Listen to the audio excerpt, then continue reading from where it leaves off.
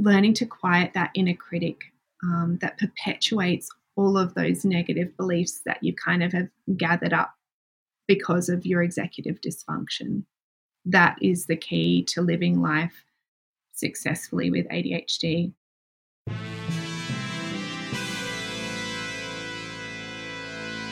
Thomas Edison, Richard Branson, John F. Kennedy, Mozart, Michael Jordan, Will Smith. That sounds like a list of highly successful titans in a variety of vocations. Why is it that we rarely hear that they have or had ADHD? And you know what we hear even less about? Serena Williams, Emma Watson, Mel Robbins, Whoopi Goldberg, Agatha Christie, Erin Brockovich, Cher. Yeah, the successful women navigating ADHD. And that's exactly why I started this podcast, ADHD for Smartass Women. I'm your host, Tracy Otsuka. I'm a lawyer, not a doctor, a lifelong student, now a coach. I'm also the creator of Your ADHD Brain is A-OK, a system that helps people like you figure out what they should do with their life. And we're here today to talk ADHD, your strengths, your symptoms, your workarounds, and how you proudly stand out instead of trying to fit in. I credit my ADHD for some of my greatest gifts. And you know what? I spy a happier life for you too. So without further ado, a shiny new episode is starting now.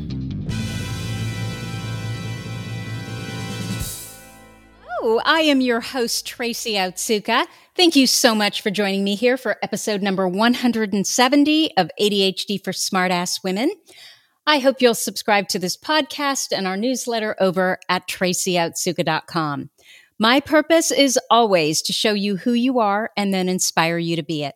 In the thousands of ADHD women that I have had the privilege of meeting, I've never met a one that wasn't truly brilliant at something. Not one. So for all of these reasons, I am just delighted to introduce you to April Kane. April is a clinical psychologist who lives in Perth, Western Australia with her husband, 7-year-old daughter, I think almost 8-year-old daughter, German Shepherd Cross, and a not-so-nice cat. She grew up mostly in Melbourne, Australia, although also spent time living overseas in Malaysia and Indonesia. With the late diagnoses of ADHD and attentive type, April has had lots of career changes, twists, and turns. After struggling to transition from high school to university and changing jobs every few months, April joined the Navy and served for 6 years before deciding to follow her heart and begin a psychology degree. After 12 long years, as well as working full-time and becoming pregnant in the first year of her postgraduate degree, she eventually finished with a Bachelor of Science in psychology with first-class honors and a master's in clinical psychology. Even as a psychologist, April has followed several different areas of interest. She has worked in a group private practice for nearly 5 years, seeing therapy clients and conducting different types of medico, legal, and forensic psychological assessments, and more recently has discovered a particular area of interest in adult ADHD assessments. April is also the operations manager and clinical lead and supervises, mentors, early career psychologists. Phew, April, did I get all of that right? You did get it all right, Tracy. Thank you so much for having me. Okay, so I have to ask you first off, I know that we're going to go to the ADHD diagnosis story. That's what we always start with, but I'm afraid I'm going to forget. What is medico-legal and forensic psychological assessments? What do you do in those? Right. So forensic psychology is basically any psychology where there's some sort of legal context involved, right? So the medico-legal and forensic are sort of, they can sort of be bundled up into one, although we differentiate them at our practice. So forensic, yeah, as I said, anything with a legal context. So I do a lot of family court work. So single expert witness reports for families who are sort of caught up in the family court process, particularly around where there's issues with children and custody, I suppose, who's spending time with who. And parenting capacity assessments. So we do have a good relationship with here what's called Department of Communities, Child Protection and Family Support. So Child Protective Services, essentially. I'm not sure what you call it over there in the States. Same thing. Yeah, so I guess, again, sort of assessing, doing really kind of robust assessments where parents have unfortunately not been able to look after their children, and it's resulted in their children being removed from their care. And sometimes it gets to a point where the department asks us to do an independent assessment, evaluation, and answer some questions that they might have about the parents' functioning and their capacity to be able to meet their child's needs across, cognitive, social, emotional, those sorts of domains, which is really tricky, particularly when, often people caught up in these systems are, much more often than not, are very traumatized, both the adults and the children.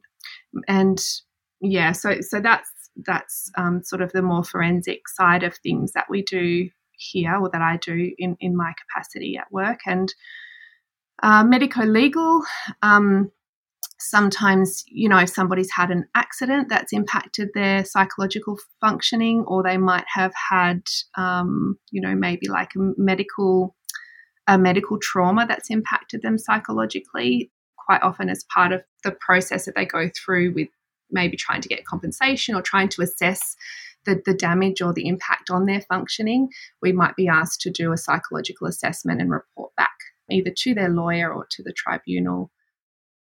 So the work you do with children seems like it would be so difficult for an ADHD person because of the emotional dysregulation. Like, I don't know, I couldn't do it. Is it as difficult from the outside it seems to be? Emotional dysregulation for the children, you mean? I'm talking about me. Me, yeah. You know what? When I was in a completely different, won't surprise you to hear, I was in a completely different job as a psychologist before I went on maternity leave. And that was my first job as a psychologist. That job, what I knew was that I couldn't go back to that job coming off maternity leave for a number of reasons. And what I was interested in and still remain interested in is assessment. So I love assessment because I love putting the pieces of the puzzle together to try and, figure out why people get to be the way they are. Why do we function the way we are, like the way we do? Why do we struggle with the things we do? I just love sort of understanding the whole person and all of the factors that have sort of led them to be where they are right now in the world and how they are in the world. And so when I came off maternity leave, I worked for a non-profit organisation. I'm not sure if I should mention the name or not, but I worked for them just doing comprehensive assessments of children. So I assessed the children who had been taken into care and who were in the foster system. And what I did, the context of that was providing feedback as to how their experiences up to that point had shaped them and had sort of impacted their development across various domains, and figure out the things that they struggled with and then make recommendations as to how we could best assist them to, function better, make life easier. What therapy did they need? What occupational therapy did they need? What, educational interventions or supports might they need? And then, so that's that sort of coming off maternity leave with a 6-month-old baby, and I was still studying. I kind of dove into that work, and I thought, this is going to sound weird, I thought that I would find it really emotionally taxing. And I kind of worried a little when I didn't initially, because I was like, what's wrong with me? I remember talking to my supervisor at the time and saying, not that I wasn't upset, but I think there's a for me, when I work in assessment, there's an element of being really detached from, you're sitting separate from what's going on. Whereas working therapeutically with kids, I can see where that would feel much, much different. And I have done a bit of that. I choose not to do that work now in my professional life. I just feel that's not where my strength lies. Yeah, it is hard. It's sad, but it's also, to me, really interesting and I think really valuable when we can make recommendations that make sense and that improve people's lives. I think not all parties would agree. There's always someone involved in the assessment process, no matter if it's family court or parenting capacity or, whatever context I'm doing an assessment and a report in, there's always somebody who feels probably as though, the formulation's unfair or it doesn't quite, I'm not necessarily agreeing and saying what they want me to say, which is the whole point, right? Like, is to be independent of the process and sort of gather all of the information, put it all together and have it make sense to people who are not necessarily psychologically minded, who might not have these kind of insights about all the different factors and contexts that have this interplay. Well, it doesn't surprise me, too, that you'd be really good at taking all of the, ideation, right? You have all of these things that you're seeing all at the same time and being able to put them together in a way that maybe, other people without your brain, they couldn't see it.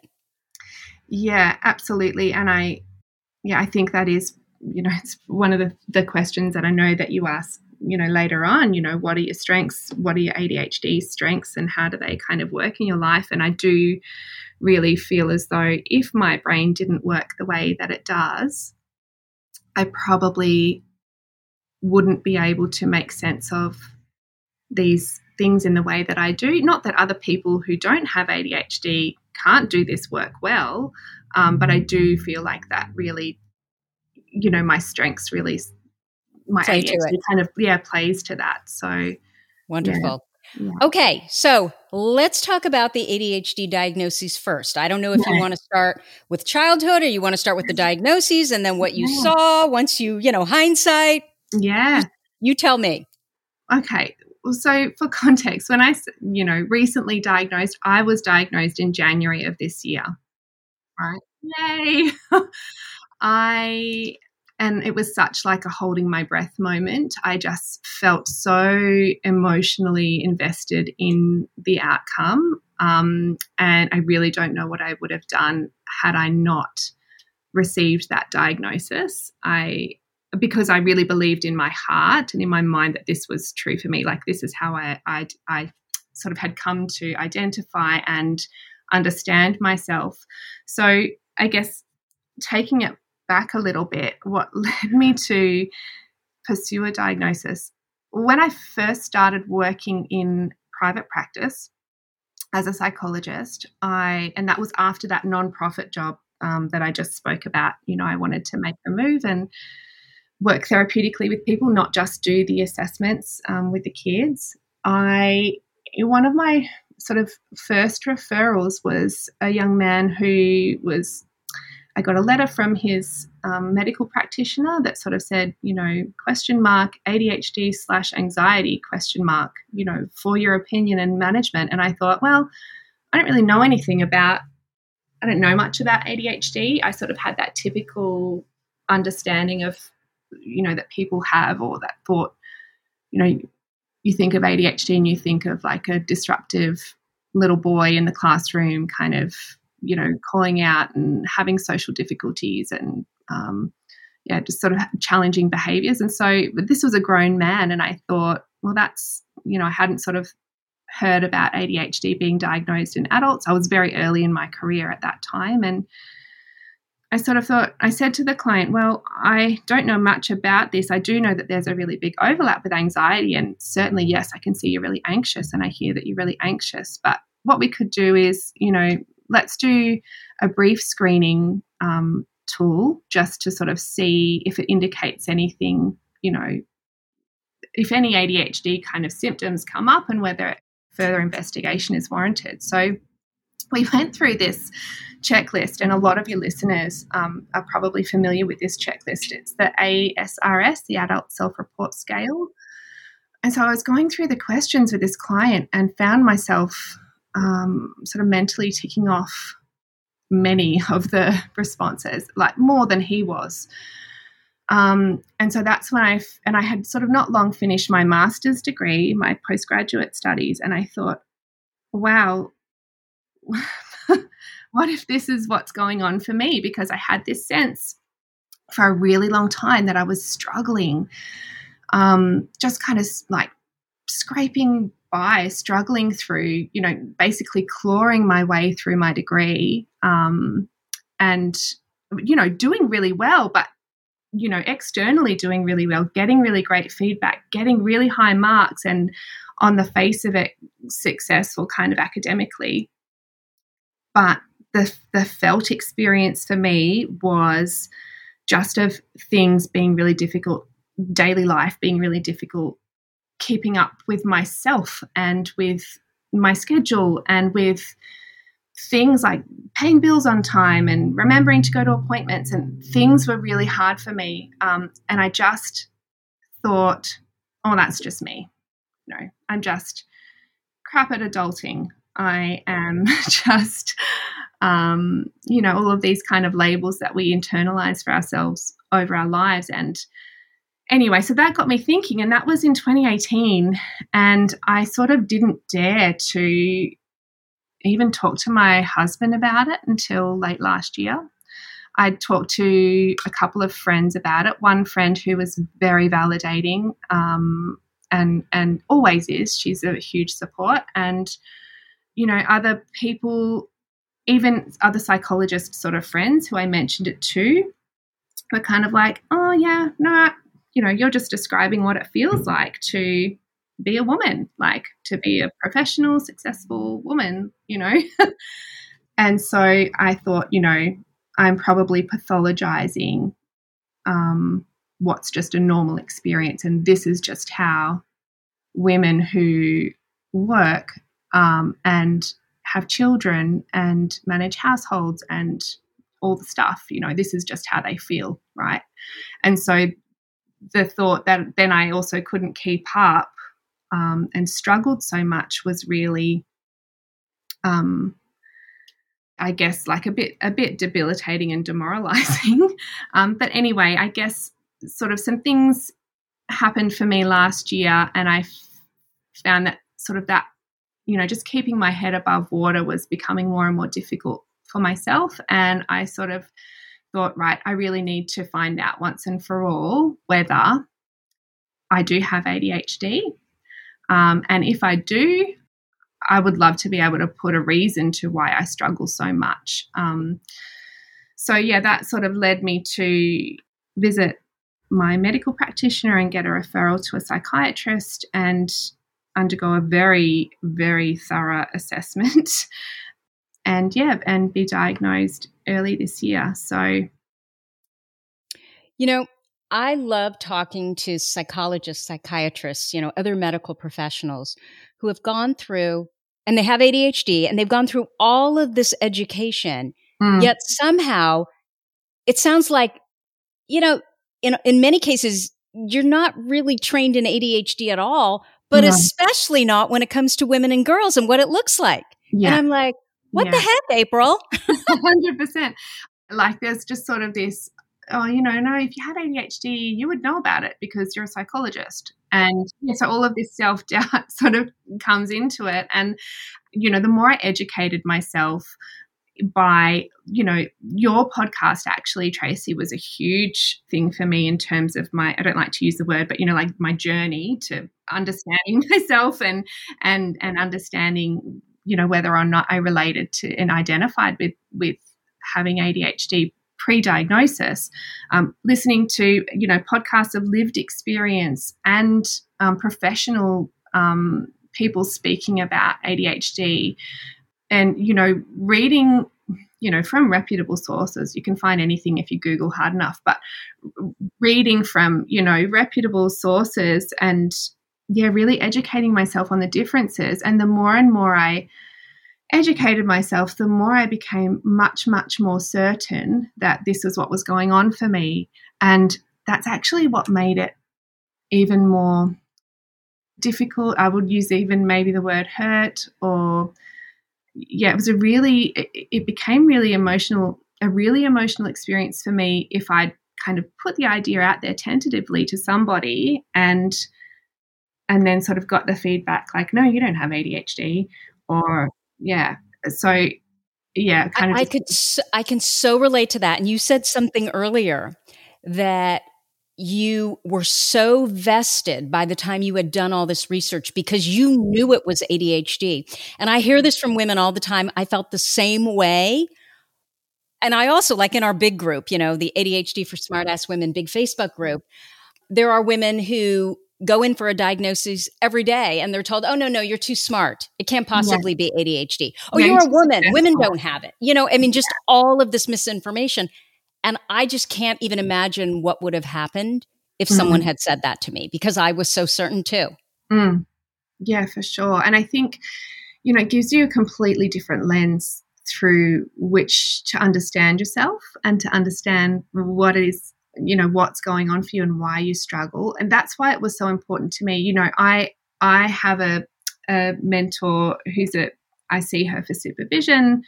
She's wonderful. And I sort of said to her in one of our first sessions, it felt like this big confession, early last year before I decided and pursued a diagnosis. I said, I feel like there's something that you really need to know about me. I think that I might have ADHD. And then I kind of like waited for like some kind of reaction. And she was interested and curious, and that was awesome. And we kind of explored. She's kind of like, well, why haven't you pursued a diagnosis? And I became really emotional. And I said, because I'm scared about not getting a diagnosis. Like, I'm scared about, what if I go through the assessment process and the feedback is, no, you don't have ADHD. She said, well, what would that mean to you? What would that mean about you? And I said, I got, quite emotional. I said, basically just that I'm a shit person.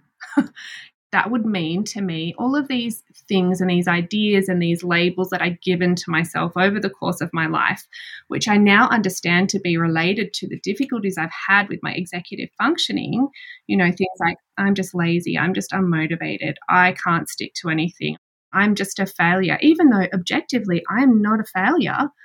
That's not what it feels like when you have these experiences over the course of your life that kind of build up into a really kind of intense feeling. So, I said to her that was my biggest fear, that I would go down the path of being assessed, and then what would I do with that if I didn't have, if it turned out that I don't have ADHD. So, yeah.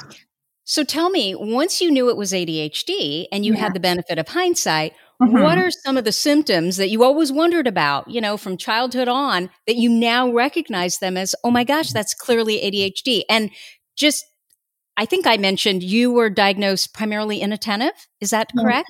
Primarily inattentive. And I did question with my psychiatrist, which said there's a lot of evidence for inattentive on my profile, she says. And I know that because, being me, I also kind of scored my own profiles and wanted to know what they looked like before I went to the appointment. I knew that there was a lot of evidence for inattentive, and I said, but I feel, it's like, I almost wonder sometimes, Tracy, if I have got like, a combined type, but typical for women, we don't have this outward display of hyperactivity and restlessness. We can experience it very internally, right?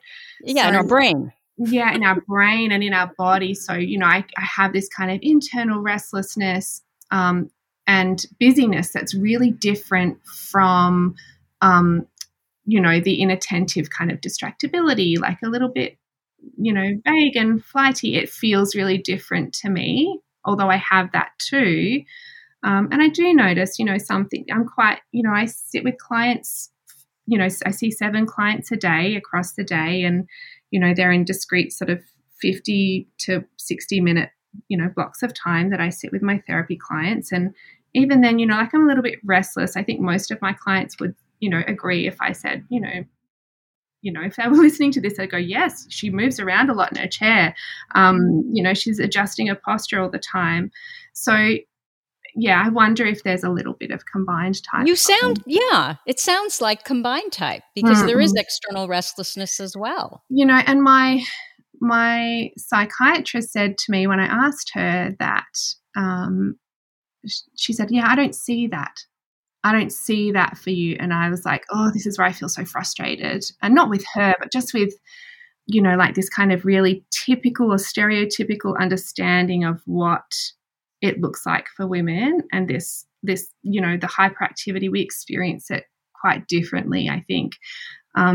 So, yeah, and I agreed with her, and I said, yes, I'm sitting here really nicely on your couch, I'm comfortable. And I said, I was noticing, and I noticed her, I said, I'm sitting here like fiddling with the clasp on my bag the whole time.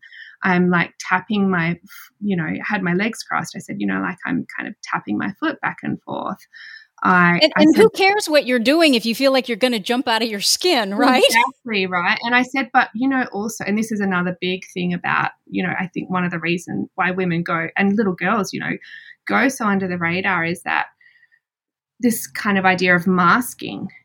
We mask our symptoms. There's different expectations and rules and societal kind of, ideas for little girls, for females. And I'm using, very simplistic, male and female. And I understand there's a range of how people identify.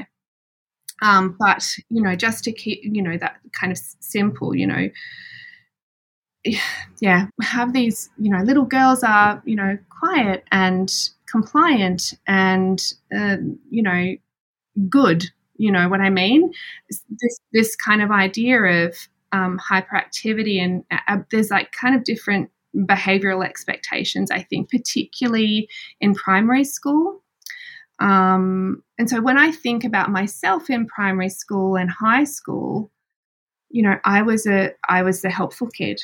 I would get up and hand out the worksheets. I would probably go to the toilet and have a toilet break, even if I didn't really need to go. I, was probably active in that way, but it wasn't obvious. It was just kind of seen probably as approval seeking, maybe.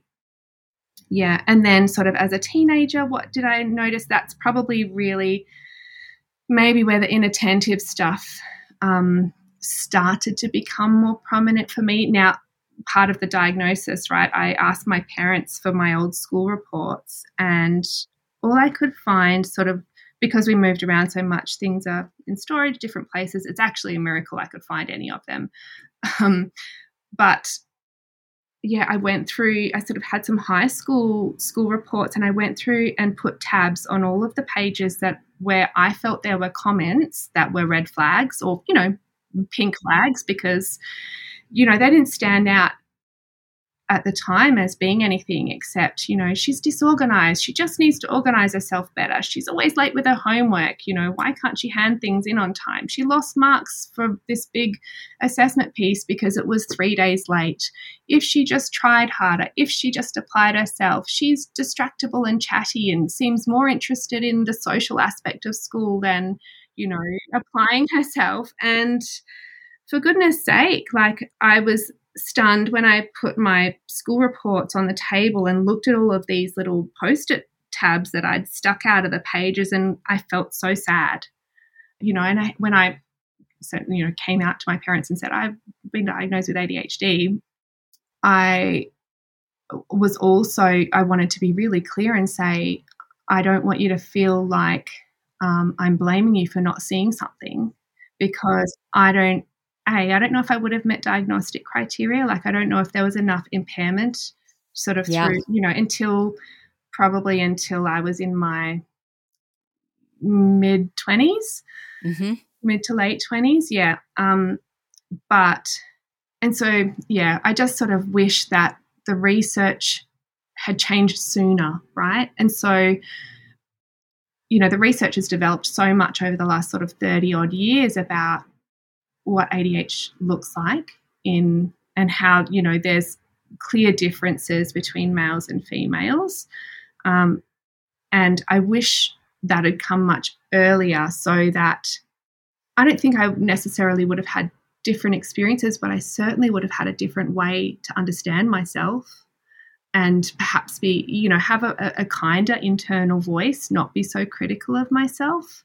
And so this is why I'm sort of all over the place. I feel like I'm rambling. Sorry, Tracy. You're actually not at all, April. In fact, one of the things that I've been thinking as we talk is I can see where, I'm not with you, so I can't physically see you moving around, but just the way you speak. When I typically interview someone with ADHD, so I am super hyperactive, they wind me up because they're all over the place, right? Mm-hmm. And so I'm kind of trying to corral them, but then, I'm wound up, and so I'm going all over the place, versus you have this calm, and your speech is very measured and thoughtful. Mm-hmm. So I could actually see how it could be missed. You just sound very intelligent. Okay. Thanks, Tracy. Not to say that ADHD people don't, but you know how, I certainly can start here and end up there and go over there and, then I'll tie it together in a nice bow. And I think, and that's what I probably noticed conversationally that I, and I posted like a little bit of a, one of those pictures, what are they, like a GIF or a GIF or a meme or something. Anyway, like, this is a big thing in our work kind of group chat. And I posted one the other day, and one of my supervisees just replied privately and laughed. And she said, yes, this is so you. But, what I had said was something like, I'm trying to find the message, but it basically like, when you have everyone's attention, but you forget where your story was going, that is me conversationally.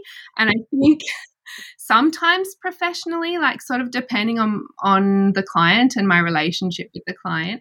But yeah, I think if you could see me, you said, I can't see you, but you sound very calm and measured. I'm talking so much with my hands. I'm gesturing all over the place. Like kind of trying to show you, I'm referring back to my childhood and I'm pointing over there. And so, there are ways that it presents, but if you didn't know what you were looking for, if you didn't have the context of all of these other things going on, for me personally, like in my life, in, hearing the things that I struggle with or how my mind works, I think you wouldn't necessarily go, oh yeah, she's got ADHD, right? Yeah. So when you were growing up, did you do pretty well in school? It sounds like you didn't do poorly enough to, that there were any red flags. No. I was a very, going to toot my own horn here. I was a very bright child, particularly in primary school. I was really a really advanced reader. I was sort of in the top spelling groups in primary school, and, I didn't struggle in primary school. Yeah. So, April, clearly you have a passion for educating and advocating for how ADHD presents differently in women and girls.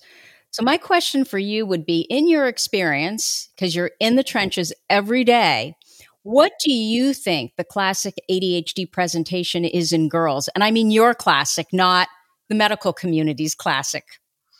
Yeah, so, can I refer to my daughter? Is that okay?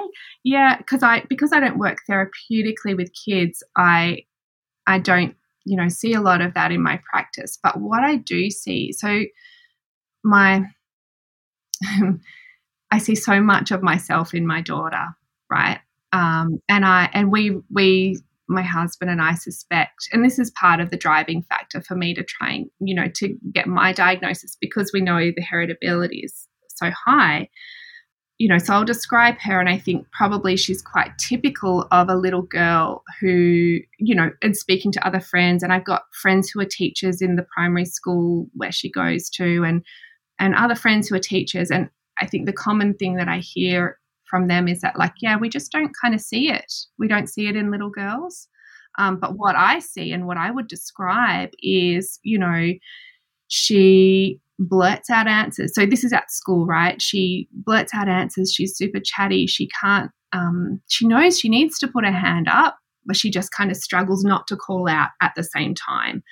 She is really like, she moves around a lot. So, like she's one of those kids always swinging on her seat. I'm terrified she's going to knock her teeth out because she's going to fall off a chair and whack her face on the bench. She's messy and messy and then overwhelmed by mess at the same time. She's very busy. She's always doing, a couple of things at the same time. She can't just sit and watch a Disney movie. She's got to do that and color in, or do that and build a Lego, or I think, the hyperactivity. I was having a chat with a teacher friend, and I was talking about this and saying, we think that my daughter might, and she was doing something so typical of a kid with ADHD at the time. Her two little, so we were there for a play date. Her two little friends were sitting down. We'd had dinner. They were watching a movie on the TV, sitting nicely on the couch. My daughter had put on a pair of roller skates and was skating around their house whilst also keeping an eye on the movie. And I don't know, does that kind of explain? I don't know. Yeah, she's just busy. She's so always busy. So busy. And she has such an amazing way of describing what her mind feels like, which was also, so she's nearly 8 now, and I reckon this was at least a year ago. So she would have been 6. And we were talking about, she'd gotten in trouble not in trouble, but, she'd been told off for talking on the mat at school, and she was so upset about it, and, really down on herself. And we were talking about it, and I said, she said, I just find it really hard not to talk. I know I need to not talk, but I find it really hard. She said, my mind doesn't listen to me. She said, my mind feels messy. And she said, it feels like there are butterflies flapping around in my head. And, if someone calls out my name, it might be like a clap and they all stop for a second and then they keep flapping. So then I was like, okay, all of this time at school, I've been, since she started school, this is since she was in kindy and she's in year 3 now, pretty much every parent-teacher meeting we've had, I've said, do you think she's got, sort of attentional issues? And early on, I sort of wondered if it was just developmental, because I didn't, she was still very young and still developing, and I thought maybe she'll grow out of this kind of, distractibility, this busyness, this having trouble kind of remembering instructions and then following them. And yes, they kind of said, no, it's just developmental. She'll grow out of it. She's just a little girl. She just needs to learn to put her hand up. She just needs to learn to, sit still on the mat sort of thing.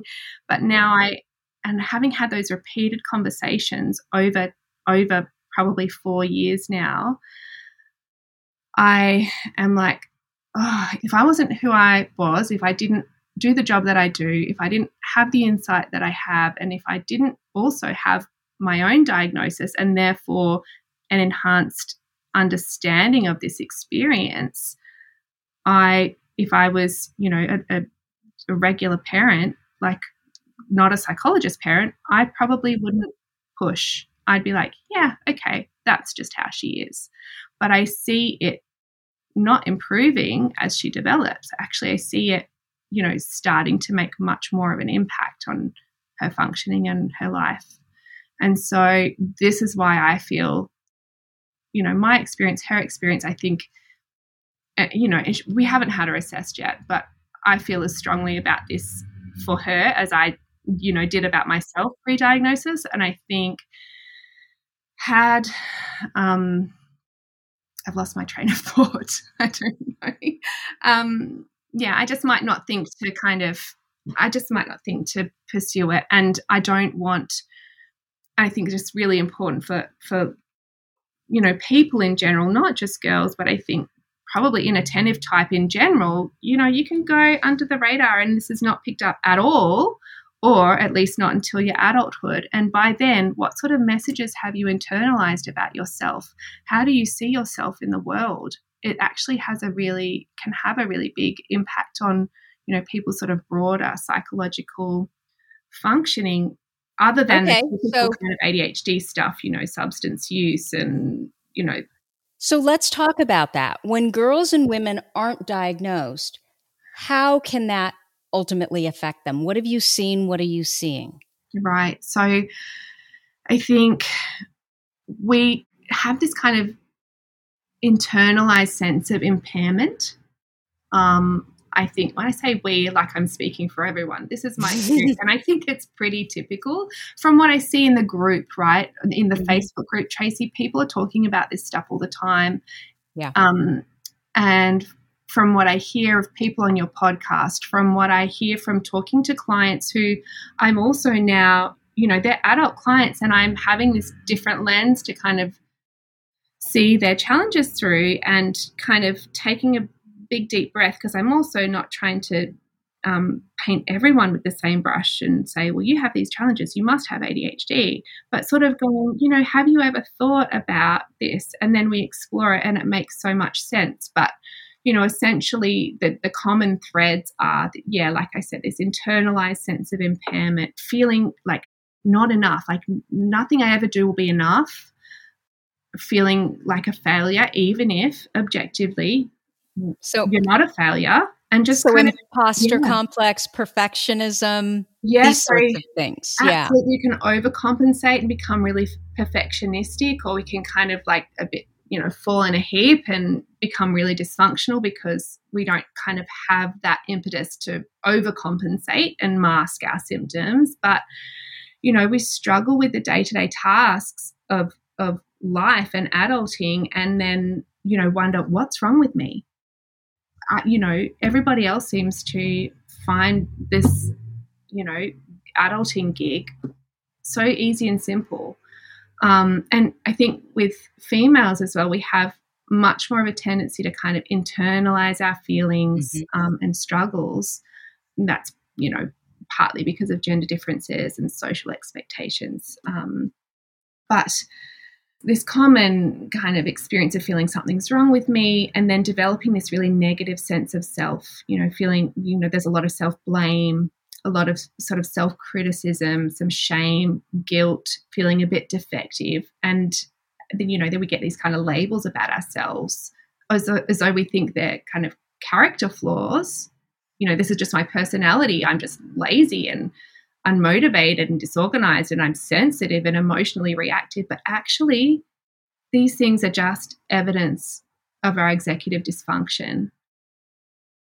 Especially, if you're trying so hard and you still can't do it, there's something else, right? Right. Yeah, right. And, trying so hard. And I've heard, I can't remember, but probably a few times it's come up in your podcast episodes of people describing this experience. It feels like I'm living life on hard mode. And that is exactly, like, I can't come up with a better way to describe the overall felt sense and experience of this. But, I'm on hard mode, and I don't know how to, change the game to go back to like normal mode. Yeah. So when we spoke, you mentioned schema therapy. I think that's how you pronounce it. I've never heard of it, and I thought I've heard of everything as far as therapy, right? Yeah. What is it? And why do you believe it can help, really help women with ADHD? Yeah. So I guess, schema therapy, I've talked about these labels and these ideas that we have about ourselves that we develop over the course of our lives because of these experiences that we have that kind of reinforce, I'm not good enough, I'm a failure, I'm defective, there's something wrong with me.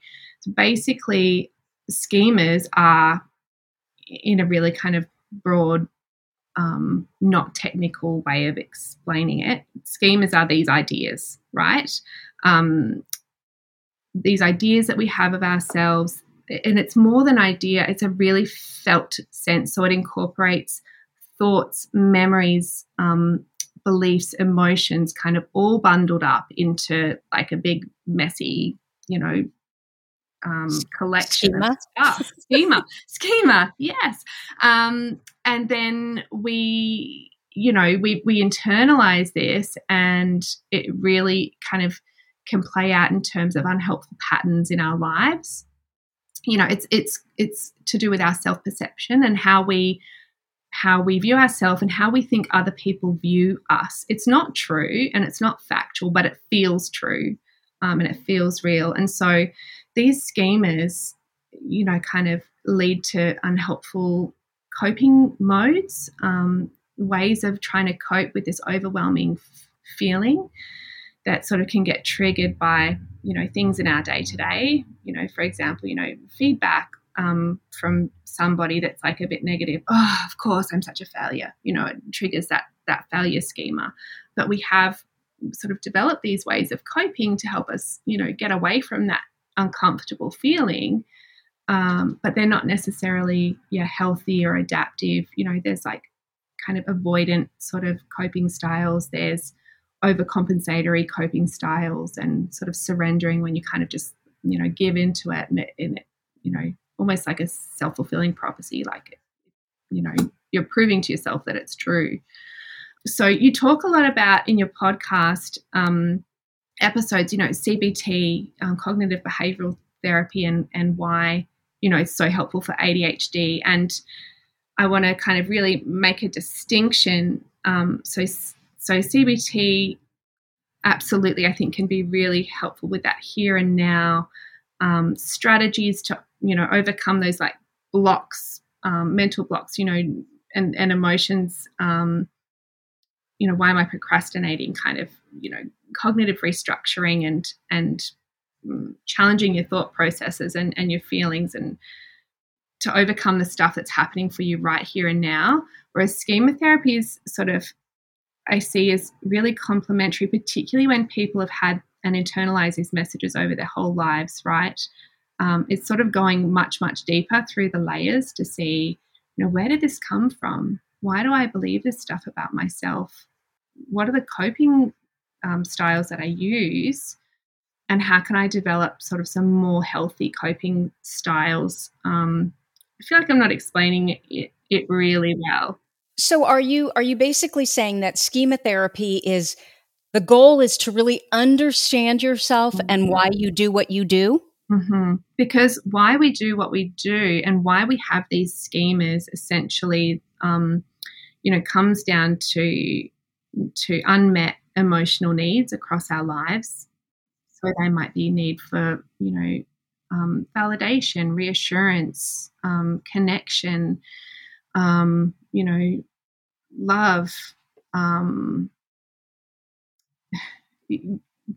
When these needs are kind of consistently unmet, because we perceive them to be unmet, or the people around us, maybe a little bit misattuned to what's going on for us, that's kind of where the gap is. So what we're trying to do with schema therapy is, yes, have this understanding, but also have kind of healthier ways to meet, what that need is. So is it common that you would do schema therapy with cognitive behavioral therapy, or do you do it first and then, how does it normally work? Yeah. So schema therapy integrates and combines elements of CBT. So there is a really cognitive and, behavioral kind of elements to schema therapy, but it also combines attachment theory, emotion-focused therapy, and, several other therapies and frameworks to really try to get to know all of these different parts of yourself and to help you to develop a more functional, healthy adult part who can recognize, validate, meet the needs of those vulnerable parts that are activated by our schemas, right? So tell me the difference then between talk therapy and schema therapy. Well, schema therapy is still talk therapy, but there's also some really experiential elements to schema therapy. So it integrates and I'm just going to say I'm not a schema therapy expert. Mm-hmm. It is an area of interest for me, but still very much an area of learning and development for me. Mm-hmm. So surely there's people who will listen to this and go, you know, no, they won't. I've never even heard of schema therapy.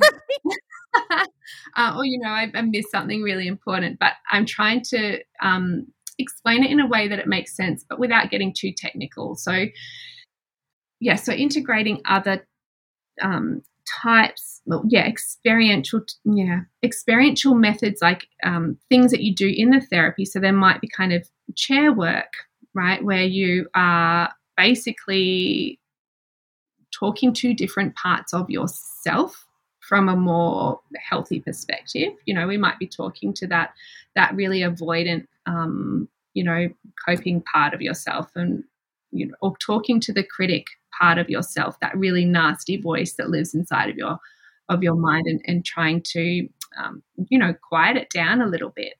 The part that I love the most is imagery rescripting. So, imagery is such a powerful tool in therapy in lots and lots of ways, but, essentially using imagery to kind of trace back these, feelings that might have come up with a recent example and go, okay, let's trace that feeling back. When's the first time you remember feeling that way? What was going on?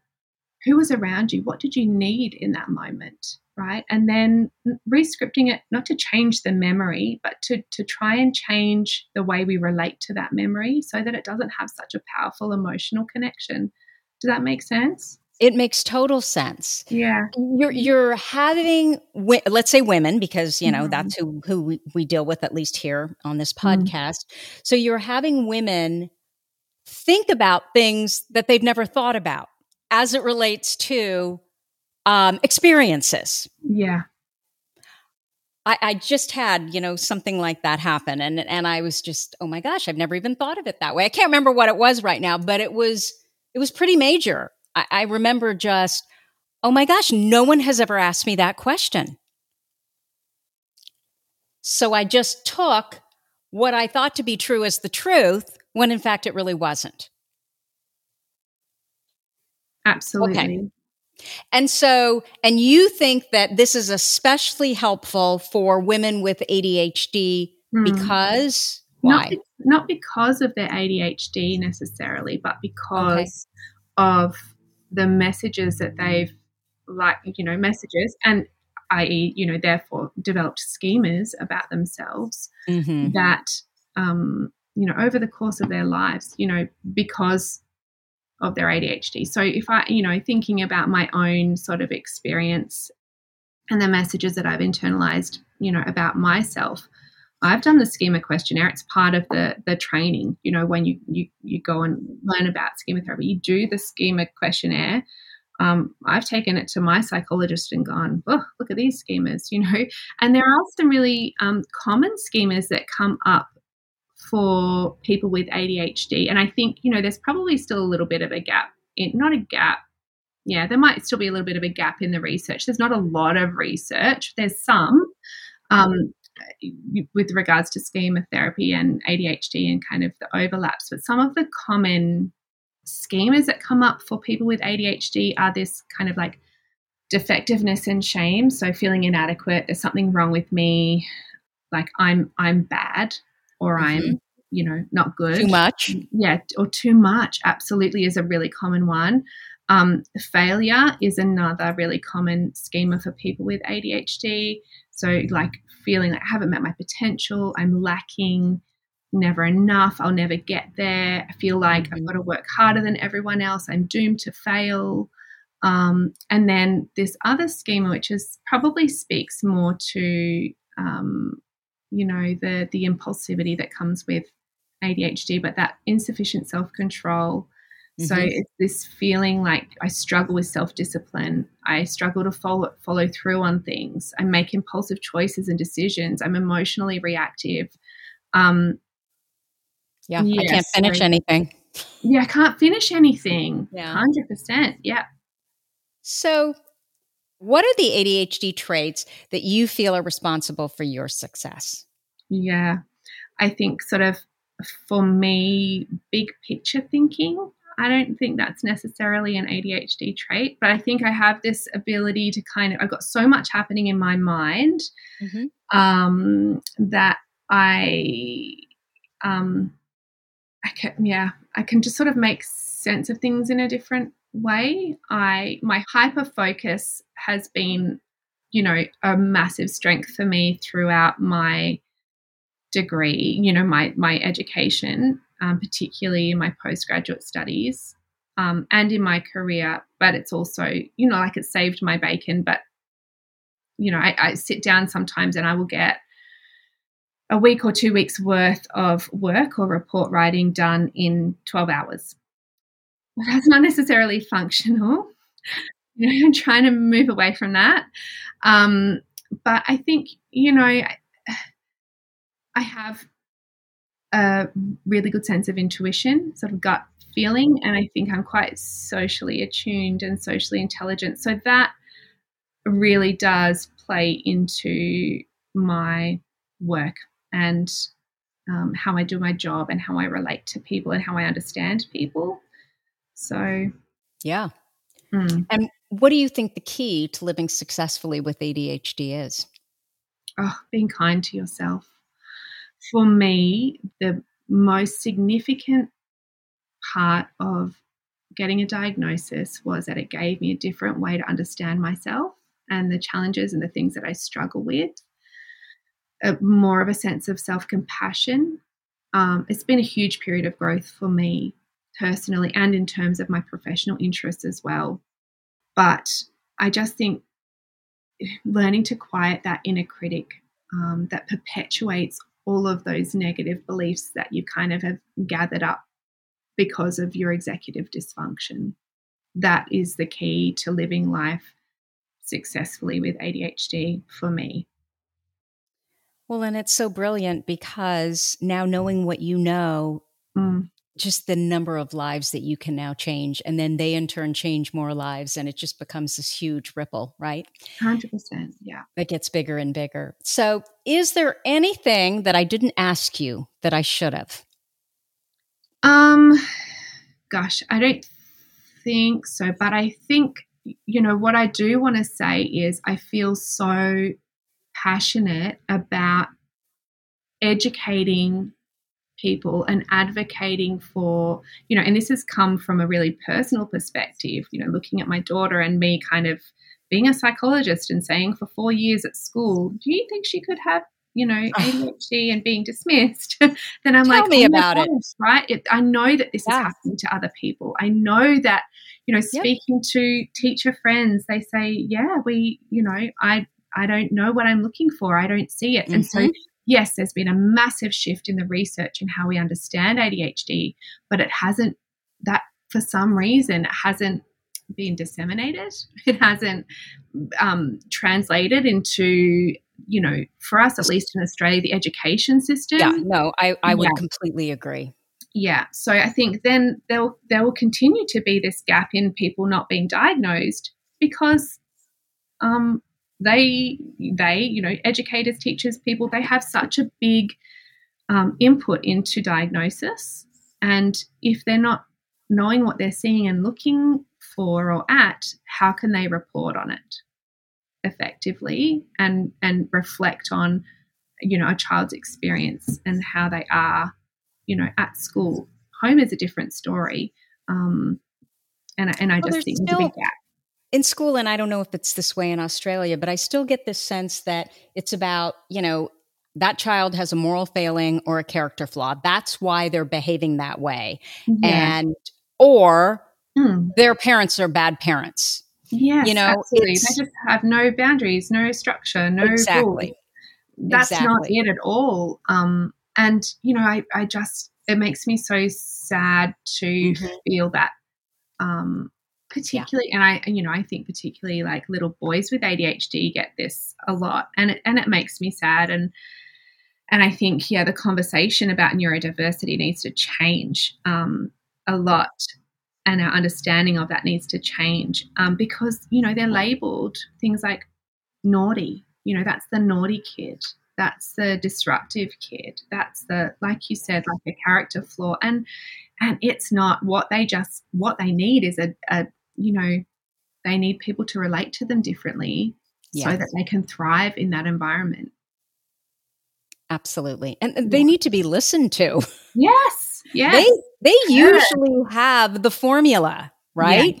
Yeah. Just like we do. If we do it our way, we can do it. We just can't do it your way typically. That's it. And that's my daughter to a T. She gets so frustrated and stressed around homework stuff if we're kind of my husband and I trying to help her, you know, with her homework, or we're supervising her homework. She's so frustrated with us if she can't do it her way. And so really allowing that kind of just resolves a lot of issues and distress and frustration on all sides.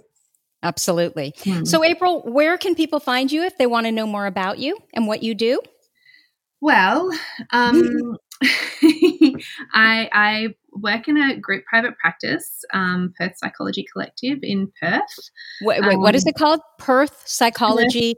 Perth Psychology Collective, and that's our website, perthpsychologycollective.com.au. There's a gap in services for people, particularly in Australia, being diagnosed and, you know, getting on a wait list to see a psychiatrist is a huge amount of time. You know, we are doing ADHD assessments at the clinic where I work at Perth Psychology Collective, and not for children, but for adults, we are able to do these assessments by telehealth, so via a video link. So even if you're located elsewhere in Australia, you're not in Perth, we're able to offer that service via video, and at least, you know, get people a thorough assessment and some feedback and, you know, diagnostic clarity around what could be going on for them. So, how long does that normally take? Is it a series of a couple appointments, or is it? Yeah, a couple of appointments. You know, we use a couple of different psychometric tools or measures, questionnaires, and you know, executive functioning measures, and then, you know, we integrate that with a structured clinical interview that is specific to ADHD, as well as like a background sort of interview where it's a little bit more conversational and getting an idea of this person and what their life's been like, and making differential diagnoses as well. As you know, Tracy, is super important. So ruling out things like bipolar and ruling out or in, because they can be comorbid. There's no reason why someone couldn't have both. But just trying to provide diagnostic clarity around what's going on for the person is really important. I'm online, as are the rest of the team here. We are sort of, kicking off. We've done some professional development and sort of trying to develop this ADHD assessment side of things. I have a personal / public Instagram profile, which people are welcome to follow if they want, but it's really just, you know, motivational, like going to the gym stuff for me, because that's a really big part of how I manage my health and my symptoms. But what's that Instagram handle? The Instagram handle is Journey365. So all in words, except the 6 is a number 6. So at Journey365. And I may well actually be starting another sort of, ADHD kind of advocacy and educational sort of related social media and other stuff in the near future. And so if people follow that Instagram, I'll make an announcement on there for where people can find me when I'm ready to set that up and have it up and running and functional. Wonderful. So we will have, I'm going to read it again. It's perthpsychologycollective.com.au. Did I get that right? Yes, you did. Okay. And then at Jenny, 3 spelled out. Sorry. A letter, a number 6, and then you spelled out 5? Okay, I think that's my accent here at Journey. So JOURNEY, Journey. Journey. Okay, Journey. Journey. Okay, and then is it just 365 the numbers? Okay. Three in a word, 6 in a number, and a 5 in a word. Okay. Yeah. Regardless, we will have this in our show notes. Yeah. April, thank you so much for spending time with us here today. I really appreciate it. Thank you. Thank you so much for having me, Tracy. I've been really excited to talk to you and to, try and get this message out there, which I think, listeners and followers of the Facebook page know this really well. But, the more that we can talk about it and try and involve other people, the more we can be heard as a community. Absolutely. Yeah. So thank you. Thank you. Thank you so much for having me. So that's what I have for you for this week. If you like this episode with April, please let us know by leaving a review. Our goal is to change the conversation around ADHD, helping as many women as we possibly can learn how their ADHD brains work so that they too may discover their amazing strengths. And your reviews? Yep, they really help. As always, you're listening to ADHD for Smartass Women. Come join me over at tracyoutsuka.com. Thank you so much for listening, and I'll see you here next week.